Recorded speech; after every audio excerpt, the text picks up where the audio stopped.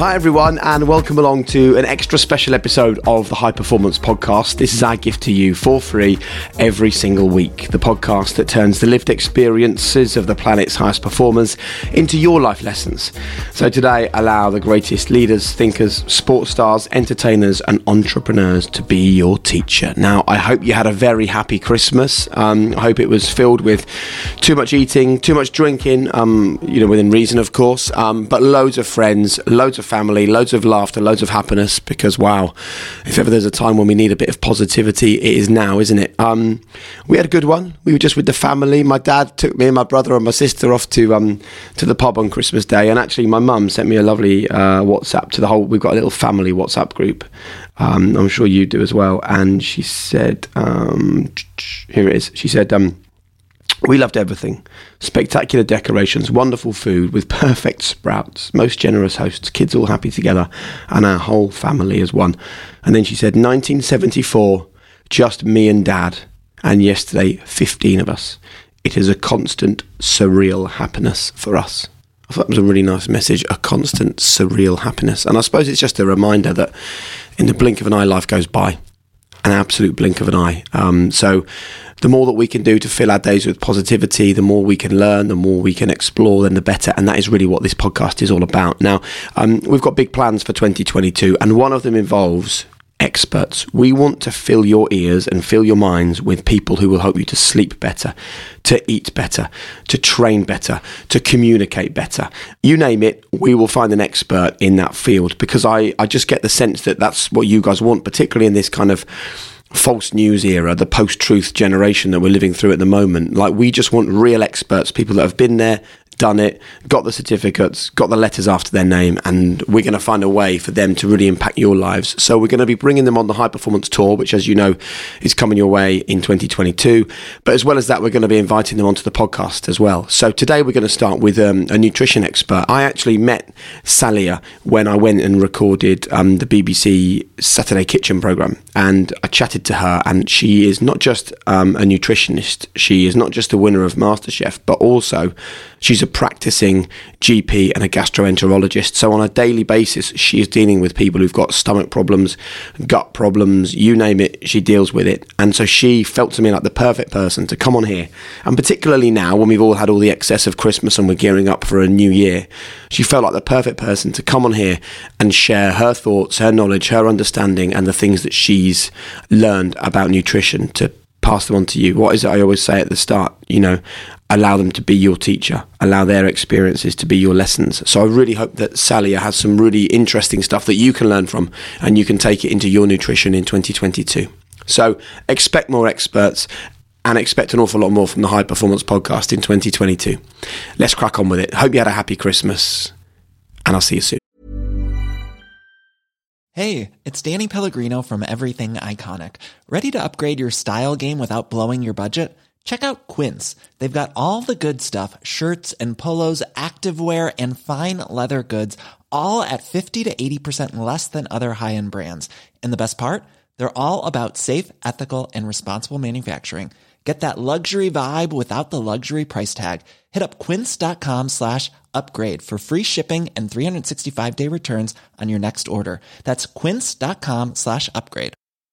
I'm Sandra, and I'm just the professional your small business was looking for. But you didn't hire me because you didn't use LinkedIn Jobs. LinkedIn has professionals you can't find anywhere else, including those who aren't actively looking for a new job, but might be open to the perfect role, like me.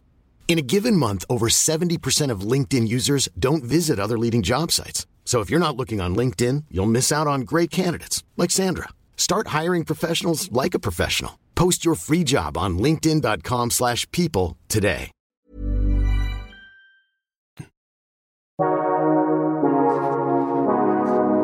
Well, welcome along to another episode of the High Performance Podcast, and we have something really special lined up for you today, because we want to really help you, not just with your minds, but also with your bodies. And we've had lots of guests on the podcast that can share their experience of how they've used their bodies to win trophies or used their minds to create great successes in their lives. But what about something that you can do to your body to help you get closer to high performance. I'm really pleased to say that Saliha Mahmood-Ahmed joins us. Saliha, nice to have you with us. Welcome to High Performance. Thank you for having me. I'm delighted. So, Saliha, you are a doctor. You are a gastroenterologist. Mm-hmm. You are the winner of MasterChef. Mm-hmm. You are an author. Mm-hmm. And we are going to rely on you for the next little while to really share the secrets about nutrition that can help us get closer to high performance. Because something that Damien and I have noticed is that when we have high performing sports individuals sitting opposite us, they really know exactly what they're eating and why. But a lot of people that listen to this podcast are either working in really high pressurized situations, lots of doctors who operate in your world. And we were just speaking before we started recording that last week you worked, how many hours did you work last week? About 100. So, getting good nutrition while you do that is difficult. CEOs listen to the podcast, teachers listen to the podcast, but perhaps more importantly than that for Damien and myself, young people listen to this podcast, and we want them to learn the tools and the tricks right now to carry them through a great life of high performance. So from a nutritional perspective, what should we consider to be a high performance approach to what we eat? I think that's $1 million question to which there is probably an essay-long answer. I think first and foremost, it is really important to establish that food is really important. So we don't often think of it as being something that's important in our lives. We actually take for granted the fact that we're just eating to sustain ourselves. But there is no other thing in your life where you are having to make decisions on a daily basis. So you start your morning, you have breakfast, lunch, dinner, you have snacks in between, and each one of those is a critical decision-making point. So you are making decisions about what you put inside your body. Not only that, food is the enduring connection between you and Mother Nature, our Earth.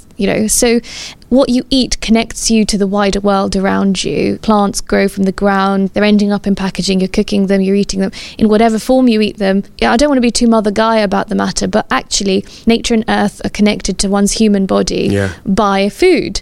So it is really, really important. And first and foremost, we have to know that you are what you eat. That is not just some old saying.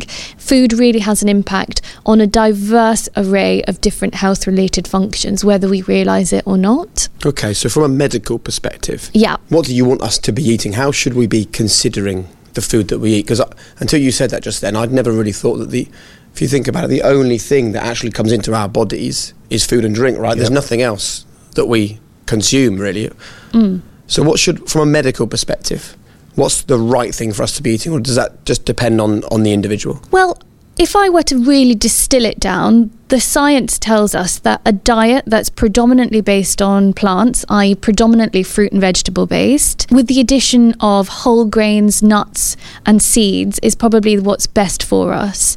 You can have some meat in your diet, you can have some fish in your diet, but predominantly speaking, the science tells us that a good varied diet with a diverse, and diverse is the key word here, a diverse array of different compounds, different chemicals, different plant-based products is really, really good for us. So we're not talking about even having 5 fruit or veg a day. We're talking about really going for it and packing 5 fruit and veg into 1 meal a day and really, really increasing the diversity of what we eat. Now, historically, us as human beings, we ate a lot of diverse things. So, our ancestors ate so many different types of plants, and gradually with time you can actually distill down the amount of different things we're eating to less than a handful. Even when we eat fruit and veg, and people who think they have very diverse diets with loads of fruit and veg in them, they're actually not eating as much as our ancestors used to. Right. And the science has caught up with us, and it shows that the more diverse the food that you eat is, the better it is for your gut, the better it is for your gut bugs, and in turn, your gut bugs have a massive influence on your wider health. For example, cardiovascular disease, depression, how much energy you have, how good your skin looks. All these things are impacted by what you eat. So how have we sabotaged ourselves from what our ancestors intuitively knew? What do you think is the reason why we're eating such a smaller array of different food types? Well, it is amazing, isn't it? Because rather than eating naturally cooked foods that are grown from the earth, we have such a narrow range of things that we eat, and some of the things we eat barely resemble the starting points of the products that they were made from. So they become ultra processed. Okay, so for example, I don't know, a pack of Wotsits or any cheesy crisps or whatever, that doesn't resemble corn anymore. Yeah. Although it's a product of corn. So you change the composition so much of that food product that it hardly resembles what it was made from. Yep. And we now know that the more ultra-processed foods that we eat, the worse our health outcomes can be on a variety of different things. How it happens, difficult to say, but really a world of industrialization, where, you know, eating regionally produced local food is not really what we do anymore. We go to supermarkets and buy food that's been already cooked and processed for us, packaged and made into something that we then consume. So that lowered reliance on nature and sustainable farming locally and the product that comes from the land around you, farmers markets, etc., and that shift towards eating in an industrialized age is probably what's contributed to it. So if you could give our listeners a quick tip for people that are living busy, often quite hectic lives, like what would you say are the best tips in terms of if you're looking at a wide array of different foods on a supermarket shelf, what should we be looking for that give us the best chance of eating the best types of foods? I'm really mindful of just saying go nuts in the vegetable aisle, because I think it can be quite expensive and not all of us can afford it. And, you know, I have young children and I want to feed them well. And sometimes we even struggle to be able to afford loads of different red fruits and vegetables. But yes, go nuts in the vegetable aisle if you can. That is important. See where you can find the deals. You know, the other day I went to Asda and at the end of the day, they put all of the leftover fruit and veg on sale. I got like a glut of vegetables for about £1. I'm not even joking, you know. You can also try and go into the frozen section. Really, really good stuff in the frozen aisles of your supermarket. There is nothing wrong with frozen peas, frozen cauliflower, frozen broccoli, frozen carrots. You can go a little bit different and go for frozen spinach, or you can find like frozen okra and frozen bitter gourd and frozen mustard leaves. You know, it's amazing, and you can be experimental with it. So frozen aisles are a great cheaper alternative way of getting the foods in. Cans. I love a can. I love a can. See, I would naturally think, and I think a lot of people do, canned food's not good. For whatever reason, we see it as a kind of almost like a fast food, but that's not the case. No, so I suppose what I'm not talking about is Heinz baked beans in a can. I'm talking about, I don't know, chickpeas in a can, or lentils, or, you know, all this array of different, you know, pinto beans and black-eyed peas and all these amazing things that we are actually neglecting lots of the time because it's so cost-effective to make great meals out of them. If you can afford a vegetable delivery service box, that's amazing, because there's lots of different companies, Oddbox, etc., who make leftover vegetables that don't end up on our supermarket. They basically make them accessible to us. So wonky things, you know, stuff that the earth grew that is really quite delightful and gorgeous and knobbly and, you know, odd looking, into something that would be otherwise discarded. How can we do that?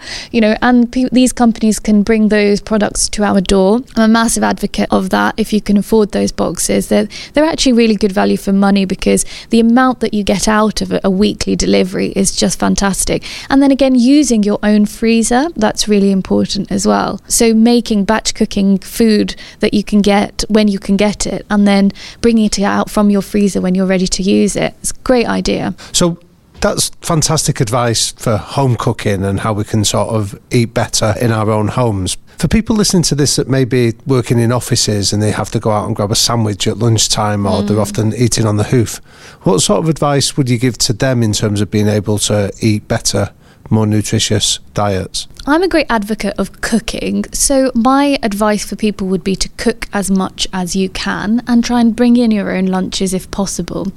I don't say this in a critical way, but I think if you just take a step back and look at us as human beings, we are the only species that occupy this earth who cook. Okay, there is no other being on the planet that can cook. Foxes can't make scavenger stew. Dogs can't rustle up their own treats. Yeah. We are the only people who can cook. So cooking is a definitively human activity, and we should consider it as such and give it that importance.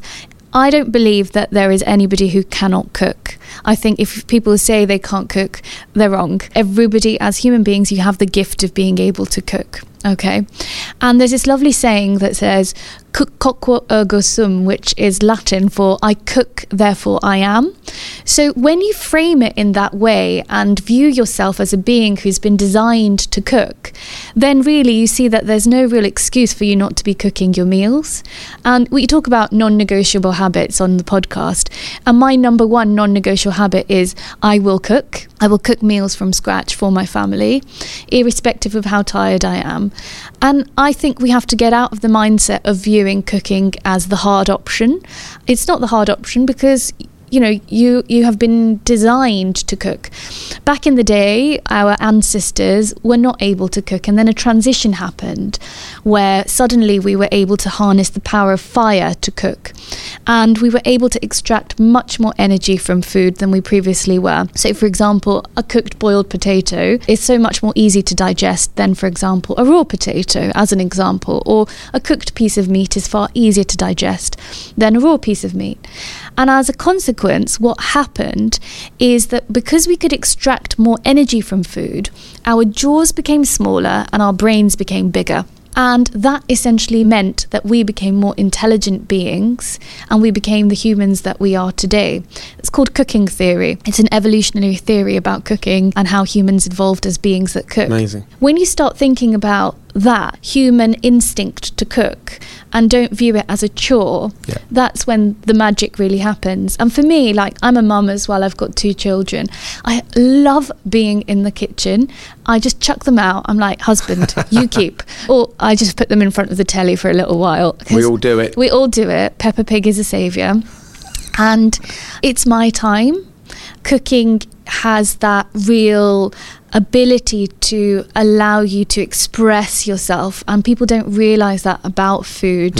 We don't see it as a creative pastime, I don't think, cooking. I don't think people do. I mean, it's also very reflective of your mood. So if I'm a little bit angry, for example, I can go chop, chop, chop, chop, chop on the nuts and start thinking about reflecting and being mindful about my day. What made me angry? What am I feeling this way? And somehow I feel lighter after I've done that activity. Or I sometimes find that depending on my mood, it kind of reflects on the food that comes to the table. So if I'm feeling particularly joyful and happy, I think my food ends up being all that more exuberant and zesty with that extra flavour profiles that you haven't imagined before. So I think it's really, really important for us to foster a relationship with cooking and food from a young age. Or even, there is really no good time to start if you don't feel that you have that relationship with cooking or food. Give it a try. We look at YouTube tutorials for everything these days, from knowing how to hammer a nail into a wall to an exercise routine to whatever it is that we're doing.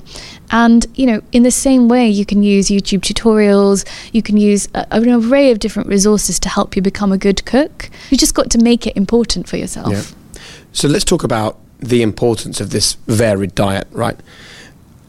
Some people will feel they eat well, but they maybe eat 10 different things and they eat them over and over again, but they know they're healthy meals. Why is that not so good? What is the magic about the 20, 30, 40, 50 different ingredients going into your gut in any given week that's important for your gut health? So we have something called the microbiome, or the gut microbiome. So it's a very simple concept. You are not alone, okay? Yeah. You are housing millions and millions of bugs inside your gut. When I say millions, actually it's trillions, okay? Something around 40 trillion or so. Right. Insane. So that's 4 with about 13 zeros added to it, okay? So that's crazy. And each one of these bugs lives deep inside our belly, in our colon, in our bowel. They multiply there, and it's warm and it's wet, and they have a function there. They live symbiotically within us, okay? And as humans, we have about 21,000 genes. Not very many. Tapeworms have about a little bit less than us. So, Yeah, but the microbiome, if you look at the collective genome of those bugs inside you, it's in the order of millions and millions of genes. And that means they're producing proteins and chemicals, and they are actually have a function inside there. They're not sort of indolent and just sitting there occupying us. The gut microbiome has a function, and we have to realise that it's doing a job and for us, and therefore we have to do a job for our gut microbiome too. So we have to foster good gut health by feeding those gut bugs that are working hard within us. And the way to feed those is by having a diet that has prebiotics and probiotics within it. By prebiotics, I mean prebiotics are like the Miracle Grow that you put on your garden. Yeah. They essentially help those bugs proliferate. So that would be certain foods, that particularly quite fibrous foods like cabbages, cauliflowers, broccolis, chicory, honey, green tea, artichokes, like all these lovely vegetables, full of fibre, colours of the rainbow, think all the things that just have beautiful colour, texture, flavour, etc. to them. Those are the prebiotic foods. And then you have probiotics. Now, probiotics actually contain live bacteria, okay? So that's things like live yogurt or fermented foods like kimchi or sauerkraut, etc. And the idea behind those is that they contain live bugs which go inside you. Not all of them are killed by the stomach. They go deep inside the colon, and over there they kind of proliferate and develop helpful colonies of bugs, okay? Theoretically speaking, although it's not available on the National Health Service, etc. yet, but there are tests that you can do to look at the diversity and composition of your gut bugs and whether that's a favourable composition. And it comes out as something called the Simpson Index. And the higher you are on your Simpson Diversity Index, the more diverse your gut microbiome is. And the more diverse it is, the better links we have with good health outcomes. So that, in a nutshell, is why it's important to eat gut healthy foods. So what if people are healthy, or they think they're healthy? Let's say someone's listening to this and they go to the gym 5 times a week and they're lean. Or there's a guy listening to this and he literally is chucking massive lumps of metal around in the gym and he's buff and he looks really strong. Is that not enough for those people that are listening to this and think, listen, Saliha, I've got my 20 ingredients, that's what I eat, I take my protein shakes, I'm good. Is that not okay? If you're lean and you're strong and you feel all right? Or is there stuff happening under the surface that we need to be aware of? I think there is stuff happening under the surface. I think I always talk about your relationship with food being an evolving one, and it is a relationship. I call it your journey towards gastronomic nirvana, or your journey towards finding digestive health and happiness. Yeah. So it's okay if you think you're okay, but the reality is, as with everything, there's always room for improvement. I hate to make people feel that they're not good enough on a particular So eating badly and going to the gym isn't good enough in your opinion? No, I don't think so. I think there's always much more that we can do, because what happens is you may feel that you're okay and you may look okay, but what's happening inside is probably not okay. And these are all things that are quite occult, quite hidden, because you can't really measure the impact of a donut or a fish and chips. It's not really like that. What happens is that you have to look at the cumulative effect of the way you've eaten over time. Yeah. And the cumulative effect does build up. And you see that in lots of different things. So you'll see those same people, health problems will catch up with them. So it's things like cholesterol problems, blood pressure problems, early diabetes. All these things do creep up. Or when they stop exercising for a period of time for whatever reason, the weight gain comes on very quickly. So exercise is great. Sleeping well is very important, but food is a massive adjunct to those. Yeah. So if you're talking about high performance lifestyle, I think good sleep, exercise and food is a huge component of that. And people who eat well, I think, have high performance lives in general, because they have more energy. They also then sleep better. Food has a massive social role, so they engage in the social dimensions of eating much better. So this is all very intrinsic to a successful life. I mean, one of the big themes we hear when we interview a lot of our high performers, Saliha, is there's no shortcuts to this. And yet, when I think about some of like the examples that Jake's talking about, there are people with protein shakes, and what's your view on those kind of shortcuts that are being offered to the busy professional? There's shortcuts, and then there's this whole culture of the naughty foods, isn't there? So you're talking about oh, look at that amazing looking donut. It's covered in sugar. I'm going to bite into it and this lovely raspberry jam's going to come gushing out. And you look at it and you're like, I just cannot resist. Now, I'm of the philosophy that in a way resistance is futile. So I would probably eat the jam donut in that situation. Okay, I don't police eating. I think part of your relationship with food is the recognition that certain foods are really, really addictive. Yeah. And you really want them, and they go straight into your reward centers in your brain and they make you want to eat that food. And it's okay, I think, to eat those foods sometimes, so long as you are then also aware that you cannot be doing that day in, day out, and that you allow yourself certain discretions, because we are only human at the end of the day. For example, I find with my kids, I do let them have a little bit of sweet stuff, because I found when I stopped them, they were just getting absolutely obsessed by it. You know, they were just like, I really want it, I want more, I want more. And I think it's a sort of similar thing with the cheat things. You know, we think that having them saves us time, and if you feel that way, then that's okay, I guess. But actually, when you distill it down, it doesn't take that long to make your own protein-rich shake, or your own proteinaceous meal, or your own food that is conducive to muscle building post-exercise. You know, it just takes a little bit of knowledge and research and a bit of guidance. Okay. Overall, I feel and I have never been this way. I've never been one to restrict people. I'm all about inclusion, not exclusion. So include more food in your diet. Don't exclude things. Don't go down one avenue. Don't say, I'm going to do keto this week and then something else the other week and something else the other week. Because inevitably, diets fail. We're talking about, I told you one of my, lifestyle things about that I'm not going to change in my life. And the other one that I thought about prior to coming here was, I shall not diet. But we are told all the time, if you're overweight, go on a diet. If you're struggling with your health, try going on a diet. Why are you not a dieter? Because I don't think it works. Because anything where you build a change into your lifestyle and therefore can sustain it, something that has longevity, will work, okay? Whereas something that is a short, sharp thing which is restrictive in some way, so excluding carbohydrate completely or excluding protein or exclusion, those exclusion diets, in my opinion, don't work, because inevitably you really will be tempted by that piece of bread or that bowl of pasta, because that's the world we live in. What's life without a bowl of pasta? Do you know what I mean? Yep. Whereas if you start thinking about eating to include food into your diet, so include more vegetables, include more nuts, include more seeds, include more legumes, include more whole grains, then you're like, whoa, this isn't really diet at all, is it? This is actually just an exciting way of including more things in my repertoire, in my life, and actually like zhuzhing up life a bit from a culinary perspective. But this is interesting for me, because I was always a firm believer that exclusion was the answer to health for me.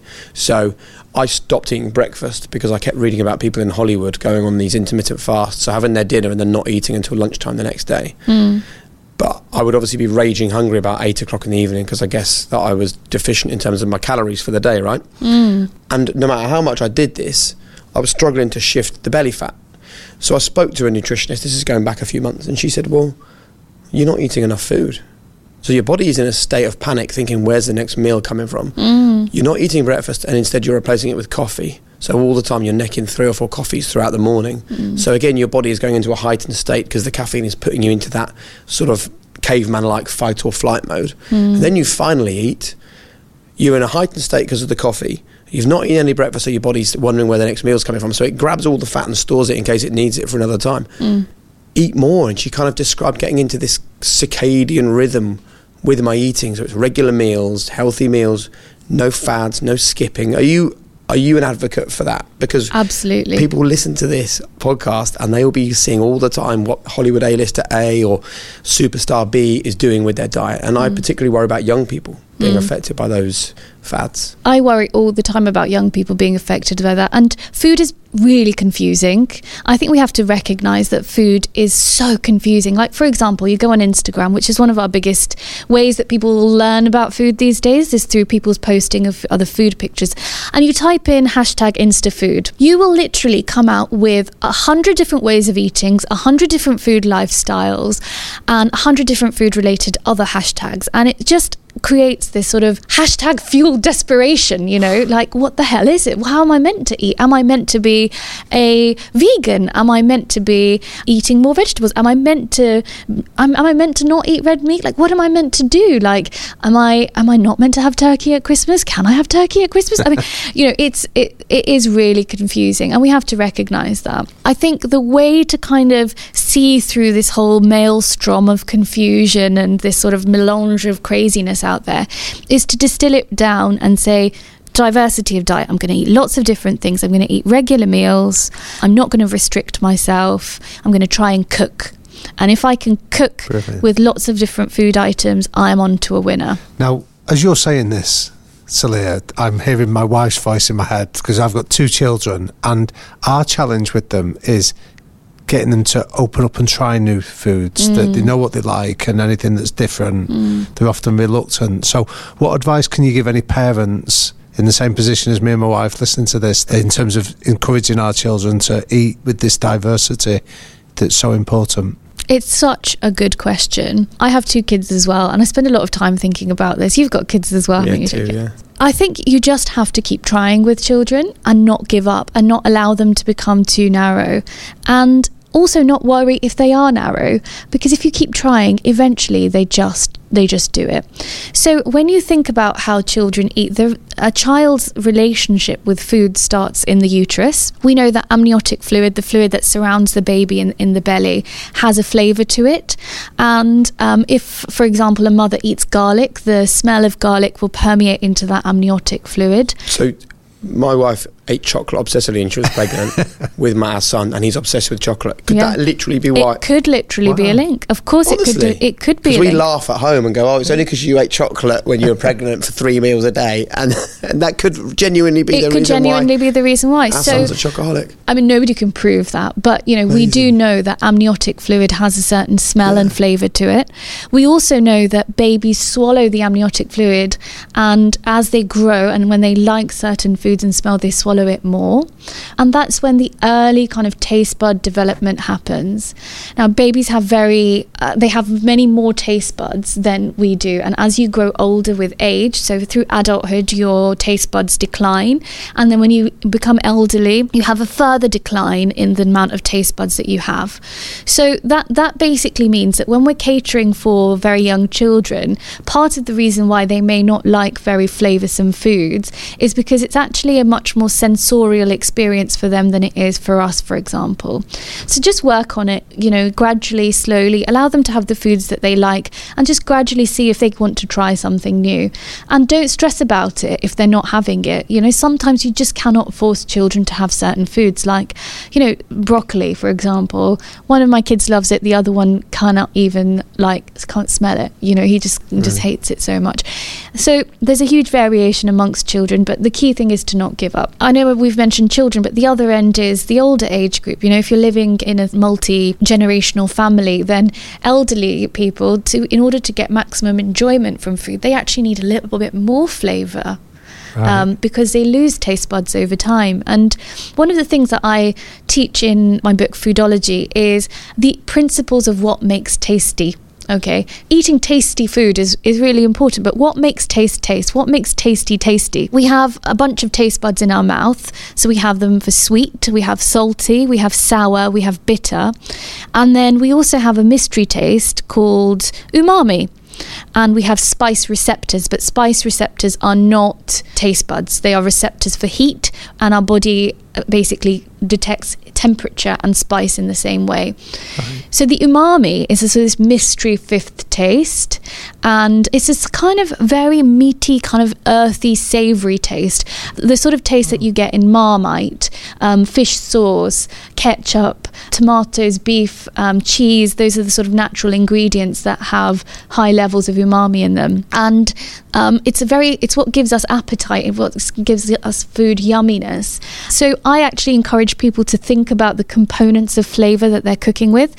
So by that I mean, if you've got a plain salad bowl, if you've got a dressing on there which has got a little bit of salt, a little bit of sugar, a little bit of lemon juice, and then maybe a little umami edge with a touch of fish sauce or Worcestershire sauce or soy sauce or something, really will bring out different dimensions of flavour in your mouth. So when we lose these taste buds then as we get older, like the 5 different types, do we lose them all in equal measure, or is there a variance on that? I don't think anybody knows, actually. I think at the moment, the feeling is that probably you lose them universally. Right. But I think that nobody has really done enough flavour research to be able to definitively give an answer to that. And would you believe it? I mean, the salt, for example, is such an inherent taste that we have. Like, you know, salt, you put salt on everything from childhood, you know, potatoes, whatever, like just a touch of little salt. And to this day, we haven't quite isolated the exact receptor on the taste bud that detects salt. We know that it exists, but we don't quite know what one it is. So in some ways, we've come so far. Michelin star establishments, you know, Malden sea salt and, you know, amazing food and gastronomy, molecular gastronomy, etc. But we don't know how humans detect the salt taste. Interesting, isn't it? So far still to go.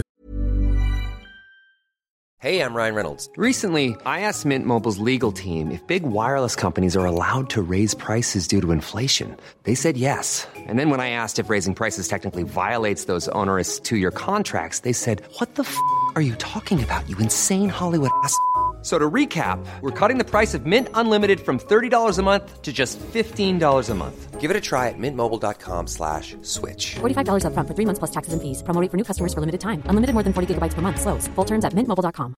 I'm Sandra, and I'm just the professional your small business was looking for. But you didn't hire me because you didn't use LinkedIn Jobs. LinkedIn has professionals you can't find anywhere else, including those who aren't actively looking for a new job, but might be open to the perfect role, like me. In a given month, over 70% of LinkedIn users don't visit other leading job sites. So if you're not looking on LinkedIn, you'll miss out on great candidates like Sandra. Start hiring professionals like a professional. Post your free job on linkedin.com/people today.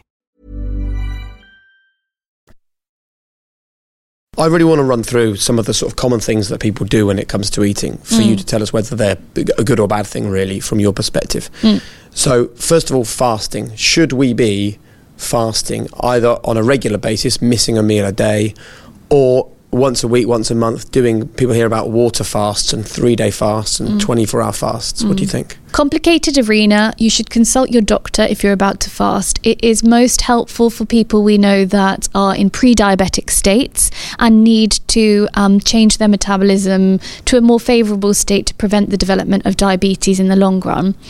Randomly starting fasting without any support from a dietitian, I probably wouldn't advocate it because I think it's very difficult to know what effect it will have. More broadly though, I think fasting is one thing. Knowing about what your personal relationship to hunger is really important. So we all get hungry, okay? We don't eat a meal, we do get hungry. Now, we have different responses to hunger, okay? Some of us get hangry. Some of us just will feel hungry and then wolf down everything that's near us. Some of us can wait a little bit until we have a cooked meal. Yeah. Okay. So I think it's really important to take a step back and assess your relationship with hunger. It's okay to be a little bit hungry sometimes and not rush for the nearest thing around us. I think lots of people have a lot of hunger anxiety. Yeah. We're not used to feeling hungry now, though, are we? Which our ancestors would have done. Indeed, we're not used to feeling hungry. And I think we get a lot of anxiety about feeling hungry, you know. People are just like, oh God, I need to get something into me quickly. But nothing bad really happens. And I'm not saying stay hungry. I'm saying it's okay to stay hungry for that tiny bit longer and not have 2 packets of crisps, a packet of chocolate and 4 biscuits, and just wait that tiny bit longer and get home and have a lovely, you know, pan-fried salmon piece with some couscous that took you 15 minutes to actually put together. Yep. That's my overall sort of thought on the matter. So another question then is, do we eat 3 main meals a day, or do we eat smaller meals more regularly? I think it really depends on the person, but broadly speaking, breakfast, lunch and dinner with small snacks in between is what the research suggests is good for us. And let's talk about snacking, because a lot of people do it. Let's say in the evening I'm a crisp obsessive and I might sometimes raid the kids, because we don't buy crisps for me because I just eat them, so we buy them for the kids and then I eat the kids' crisps. So I might cane a couple of packets of those. My wife loves chocolate biscuits. In a sort of medical sense, what is that doing to us at 8, 9 o'clock in the evening if we do that on a regular basis? What happens is you take the crisps and chocolate that goes inside your body, your stomach kind of dissolves it, sugars get released, and you have this huge sugar spike, and your body has your pancreas, and your pancreas secretes insulin, and insulin tries to reduce that sugar level down, and it does so very successfully. But what you've done is you've caused a big amount of work. The pancreas have had to do a big amount of work to counteract that sugar rise. Once in a while, fine, no problem. But when you're doing zoop, zoop, zoop, and the pancreas is working hard and secreting insulin over, it becomes very difficult for it. And that's when you start running into problems. So if you can eat something which causes a slower release in sugars, that's actually far more beneficial. For example, if you eat... You can have a little bit of crisp, but then if maybe you're like, okay, well, I've had some crisp, let me have some nuts now. Yeah. So the nuts will basically have lots of fibers in them, and they will gradually release energy, so that instead of having a sugar spike zip up, you're having a more sustained release of energy, so again, which will keep you fuller for longer. No. If you need to snack and you're the sort of person that needs to snack, you're going to snack, right? I mean, snack on the good stuff. Exactly. And I could never tell anyone not to eat because I love food. Are you a snacker? I'm a snacker. I'm an eater. I'm food obsessed, like my life revolves around food. I love it so much. I'm so deeply passionate about food and eating. And I think it just plays such an important role in people's lives and they don't realise. So I would say try and see if you can eat foods which have gradual releases of energy to them. Fibrous foods are really important in that. Nuts are really important in that. What I would also say is that your microbiomes, the bugs that we talked about in the gut a bit earlier, they also play a role in maintaining the way that the bloodstream regulates the sugar. So that is also another interaction. So the more foods you can eat to try and help your gut do its work, the better it will be at preventing those big, huge sugar spikes that are not as good for you. Carbohydrates. Should we try and live a carbohydrate-free life? Definitely not. Carbs are everything. You need carbohydrate in your life. Carbohydrate gets broken down to glucose. Glucose is the stuff that gives us energy, gives us life. I'm totally anti-carbohydrate restriction. And I've actually seen extreme carbohydrate restriction lead to people being hospitalised in severe starvation states. Right. So the body starts breaking down its own tissues to try and release more sugars into the system. And that's a very extreme example. But by and large, I would say, I am a huge advocate that people do eat carbohydrates. In the future, nutrition will evolve. So right now we look at sort of calorie counting. So we say, okay, I'm going to eat 2,000 calories. But actually that's a very sort of broad way and not a very accurate way of looking at things. The science is now telling us that each one of us may process carbohydrates differently. So for example, Jay, you might eat potatoes, and that potatoes might be the thing that causes you a sugar spike. Whereas Jamie, you might eat something like rice, and rice might be the thing that causes you a sugar spike. And for me, it might be pasta. With time, what we'll be able to tell is which person has sugar spikes in response to which carbohydrates, if that makes sense. Yeah. So it's moving towards individualized nutrition. Okay, and we're not there yet, but we are getting there. So I really think in the next decade or so, this whole dogma of eat less carbohydrate, eat more protein, it will all be changed because we are so individual, and our individual carbohydrate-led sugar responses will probably be able to be mapped in the future. We'll be able to tell people beneficial things for them specifically, because so much of nutrition is about painting broad brush strokes these days. Eat this, don't eat that, this is good for you, goji berries, chia seeds, but it's not really like that. Nutrition is really vast and complicated, and in time, working towards individualized nutrition is where we're going. One really good carbohydrate tip that comes to mind is cooking and cooling potatoes. So do you love potato salad? Yeah, I love potato salad. Okay, so potato salad, you've cooked it and then you chop up the potatoes and you cool them down. And when you cool them down, those exposed surface of potatoes develop what we call resistant starches, which are fibers. So what happens then is that when you then swallow the cold potato, which you've obviously put, I make like a nice yogurty potato salad dressing on it with lemon juice and gherkins and dill, etc. But I'll stop there. Make you hungry, yeah.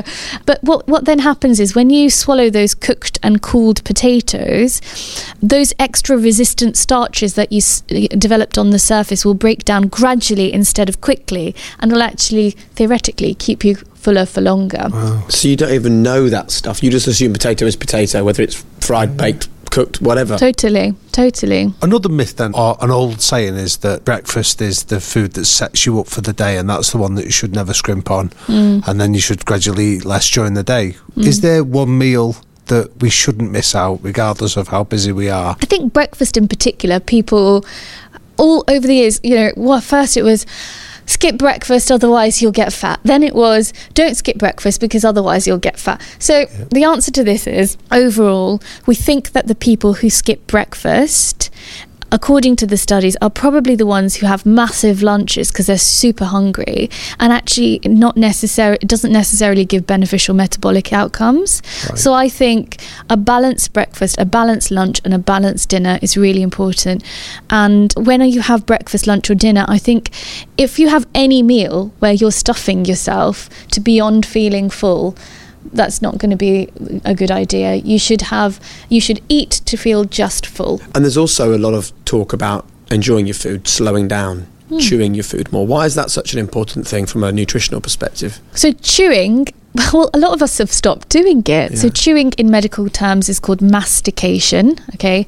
And essentially the whole art of chewing is such that it starts the digestive process down in the mouth. Yeah. So you're adding saliva, you're adding enzymes, you're actually getting the most out of the flavour in the mouth before it goes down inside you and you start breaking it down. Chewing is really important, and we have forgotten to do it. There was this nutty scientist like a few hundred years ago who was called, I think, Horace Fletcher, and he developed this thing called Fletcherism, which is about chewing your food like hundreds of times before you swallow it. And he swore that if you ate your food properly and chewed it properly, then when you pooed, it would be perfectly round formed nuggets of poo, perfectly smooth, slippery, round, easy to come out. And I'm not really a Fletcher. I'm not a Fletcherite, but I do think we need to sometimes slow down when we eat, because we talked a little bit about the social role of food, but I find it really bizarre that there's these whole new trends called have you heard of mukbang? No. Right.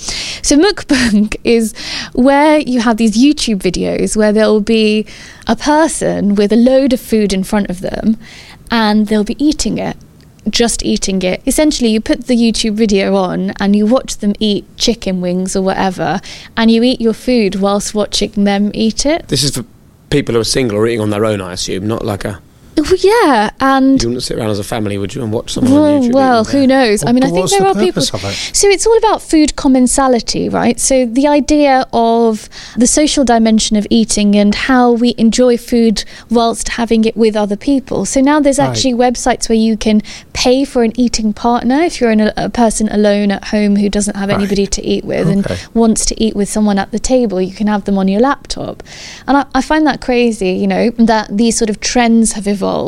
Crazy because I would hope that people would have people around them to be able to share meals with, but not so crazy because I understand somehow the desire to have people around you while you eat. So if you try and get food as a social, explore the social context of the food that you're eating. For example, growing up, we always had family dinners, and don't get me wrong, we had fights at the dinner table. There would be disagreements. My mum would get angry at something, but by and large, that was actually a really, really solid family time where everybody came together over the dinner table. I know it's difficult and busy and everybody has his life, but actually those social dimensions of eating are really important.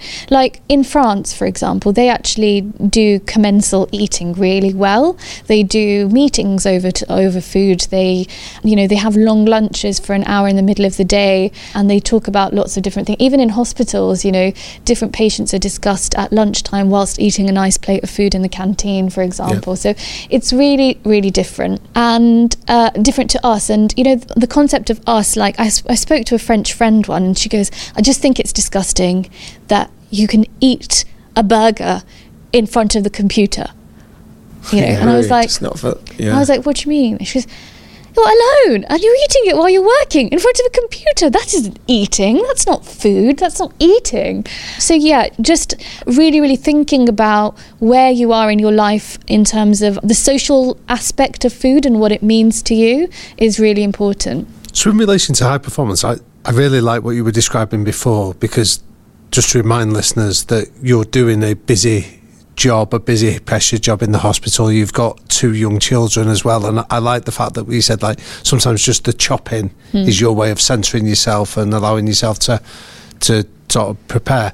What top tips would you give to our listeners then, in terms of, if we're going to sit down and eat, what can we do before we sit down and eat? So we've got an idea of the kind of foods we should be eating. What can we do that maximises both the social and the pleasurable aspects, but also sets us up to then go out there and perform at our best? I'd switch off the telly. Sorry. No, even if good. something's really good's on at the background, because then you stop concentrating on the food and the people around you and you start looking at the telly instead. So switching off the telly is one thing. The second is, I think, this concept of sort of eating mindfully. So your focus at that moment in time becomes the plate in front of you and the people around you and what they mean to you. And when you eat, you're eating each bite at a time, and you're enjoying the sensory experience in the mouth. Okay, so you're enjoying it. Oh, that roasted pepper tastes really gorgeously peppery. Oh, actually that tomato is really nice and juicy and really ripe. Or, you know, oh, that piece of fish is really beautifully made today. Like, I love the crispy skin on it today, or whatever it is that you're doing. So focus in on the deliciousness of the meal in front of you, switch the telly off, talk to the people around you. So almost like being a MasterChef judge when you're eating. Yeah, totally. And also take time over it. You know, I know it's difficult, but we talk about lots of the problems that we have in our life about being unable to communicate with other people. For me, food is an expression of my love towards the people I love, my husband and children who get to eat most of my meals. So for me, when I cook them a meal, it's not just me saying, sustain yourself, eat. It's, come, let's come together. This is my hug on a plate for you. This is something that I've made because I care about you. So take time over eating, switch the telly off, eat mindfully, and eat a diverse range of foods that you have cooked. That you have cooked. Yourself. A hug on a plate. I love that. What a lovely way of framing it. I think it's brilliant. And look, we often end these podcasts by asking people for their 3 non-negotiable behaviours. I would like to flip it slightly. I would just like to ask you, what are the 3 things that we should ask ourselves about the food that we're about to eat when we pick up a sandwich, pop into a supermarket, plan what we're having for dinner? Are just really clear 3 questions to get us all closer to the kind of meals that we should be eating. So first thing I would ask myself is, am I hungry right now, or am I just eating for the sake of eating? So that's really important. Or is it time for me to eat, or am I just like, well, I'm in a shop, I'll get a sandwich? Second thing I'd ask is, am I eating a diverse meal right now, or have I restricted myself again to things that I'm just used to? And third thing I'd ask is, am I enjoying this food? And what can I do to make this an enjoyable experience? Brilliant. I think if we start asking those 3 questions before we dive in and start eating our meals, then brilliant. And I just want to remind people that when we sit and have these conversations, I think it's really easy for listeners to go, yeah, you're not living in the real world. I've got a job, I've got kids, I'm busy. But, you know, you are a practicing doctor. You worked 100 hours last week. You're an author. You appear on TV shows. You went on MasterChef. You've got 2 kids of your own. Yet among all of that, you are able to find the time to eat healthily. And I assume it's because actually it doesn't really take as much time as maybe we think. But also, in your mind, it's the single most important thing that we do for our bodies numerous times a day. I really do believe that. I mean, I went on MasterChef in 2017 and won. I was actually working full-time as a doctor with a 2-year-old baby at that time. And everybody always asked me, how did you do it? Like, what was your secret to success? And what is it that makes you that resilient? And, you know, what is it that gave you the strength to do it? And part of it is my medical career has given me a lot of tools that I can use to be able to be in high pressure situations.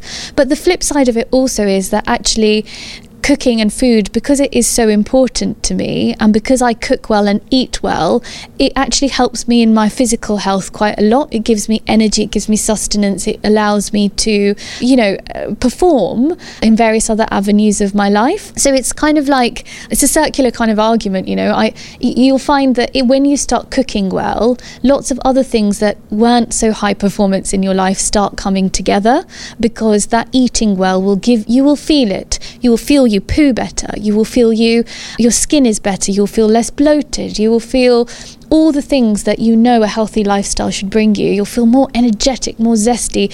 Life just becomes all that more exciting when food is a big part of it. So, Saliha, can we ask you around the connection between eating well and mental health? For many years, people didn't really think that there was a relationship. But at the moment, we have this really exciting field of food and mental health kind of coming together in quite a nice way. So, your gut has its own nervous system. It's called the enteric nervous system. There's as many nerves in your gut, they say, as a cat would have in their brain. And loads of different types of nerves as well, not just one type of nerve in the gut. It's a really complex, innovated thing. It's not an inert kind of thing just lying there. It's moving, it's propulsing, it's got its own electrical connections in there.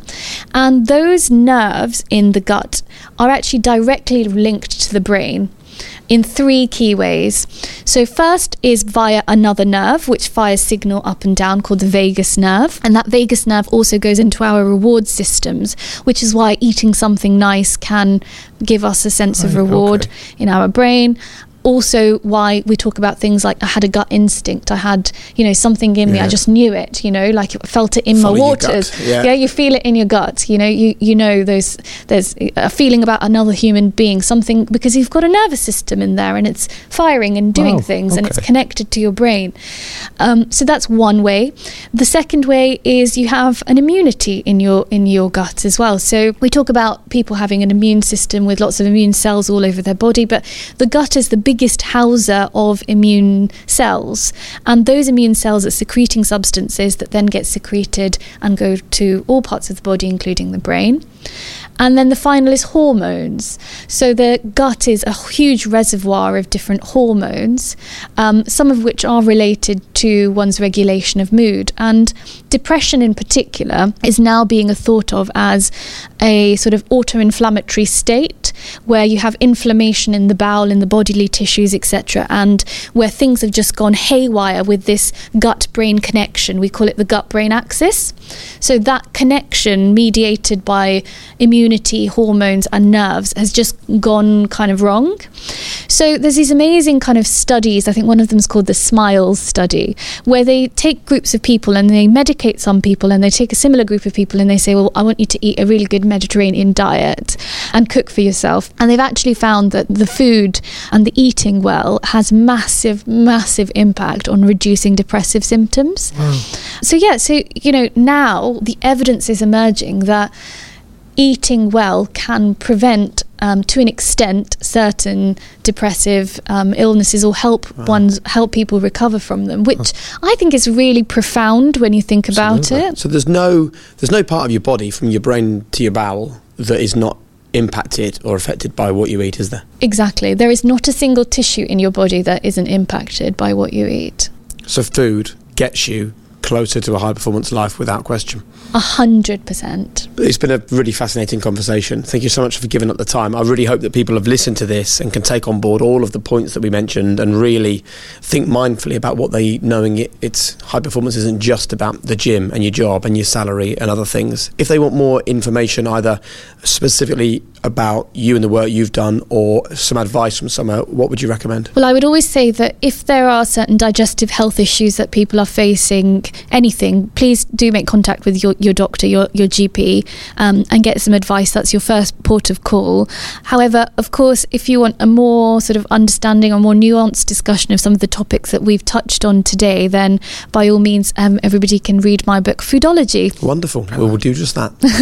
It's a great book. I have a copy, as you know, and if you want to, you can go to thehighperformancepodcast.com right now, and you can get your hands on a copy of Saliha's book. It's a pleasure to be working with her on that. And you are writing something else coming out in a year or two? Yeah, so January 2023, a cookbook with recipes, diverse recipes full of fun ingredients. Brilliant. Foodology is I have to say, someone said to me, the best compliment I've ever heard. Go on.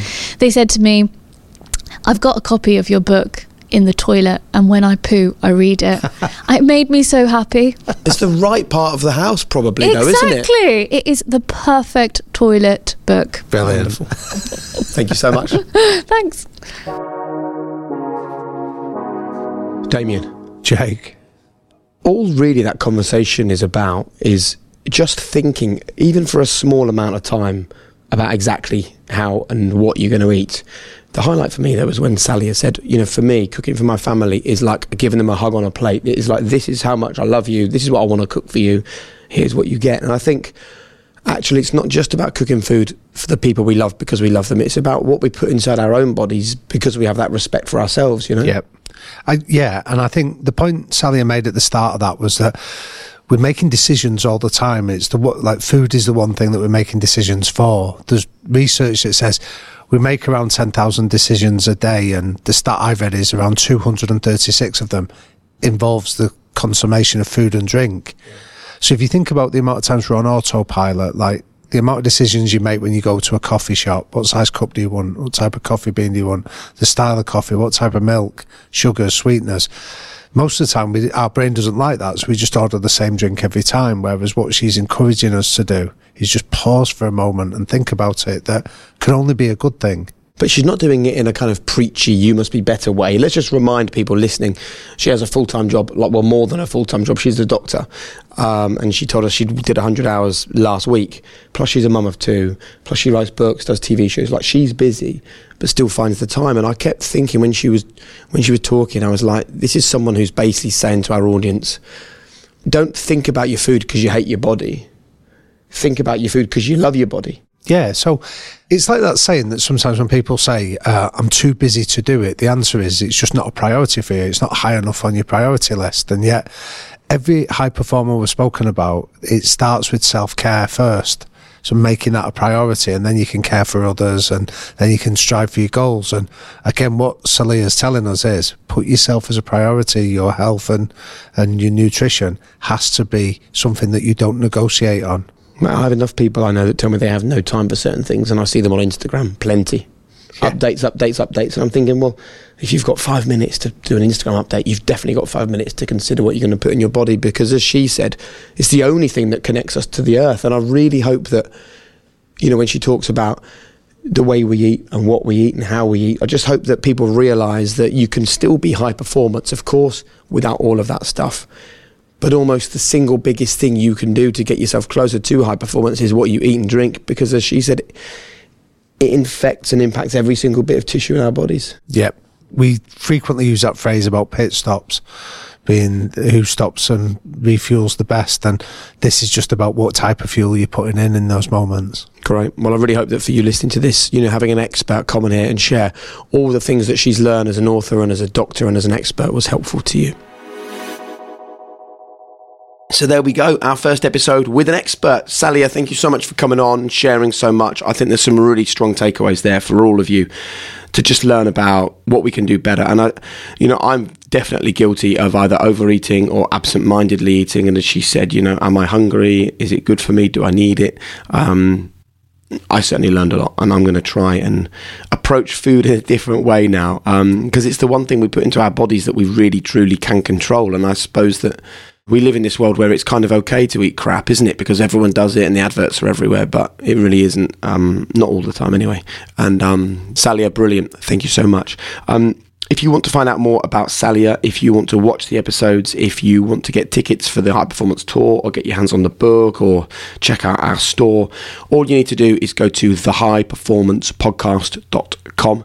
Everything is there, and you can become more immersed in the world of high performance, including joining our members club, the High Performance Circle. So if you want to kind of take your experience of high performance to a new level when the new year gets going, just head to thehighperformancepodcast.com.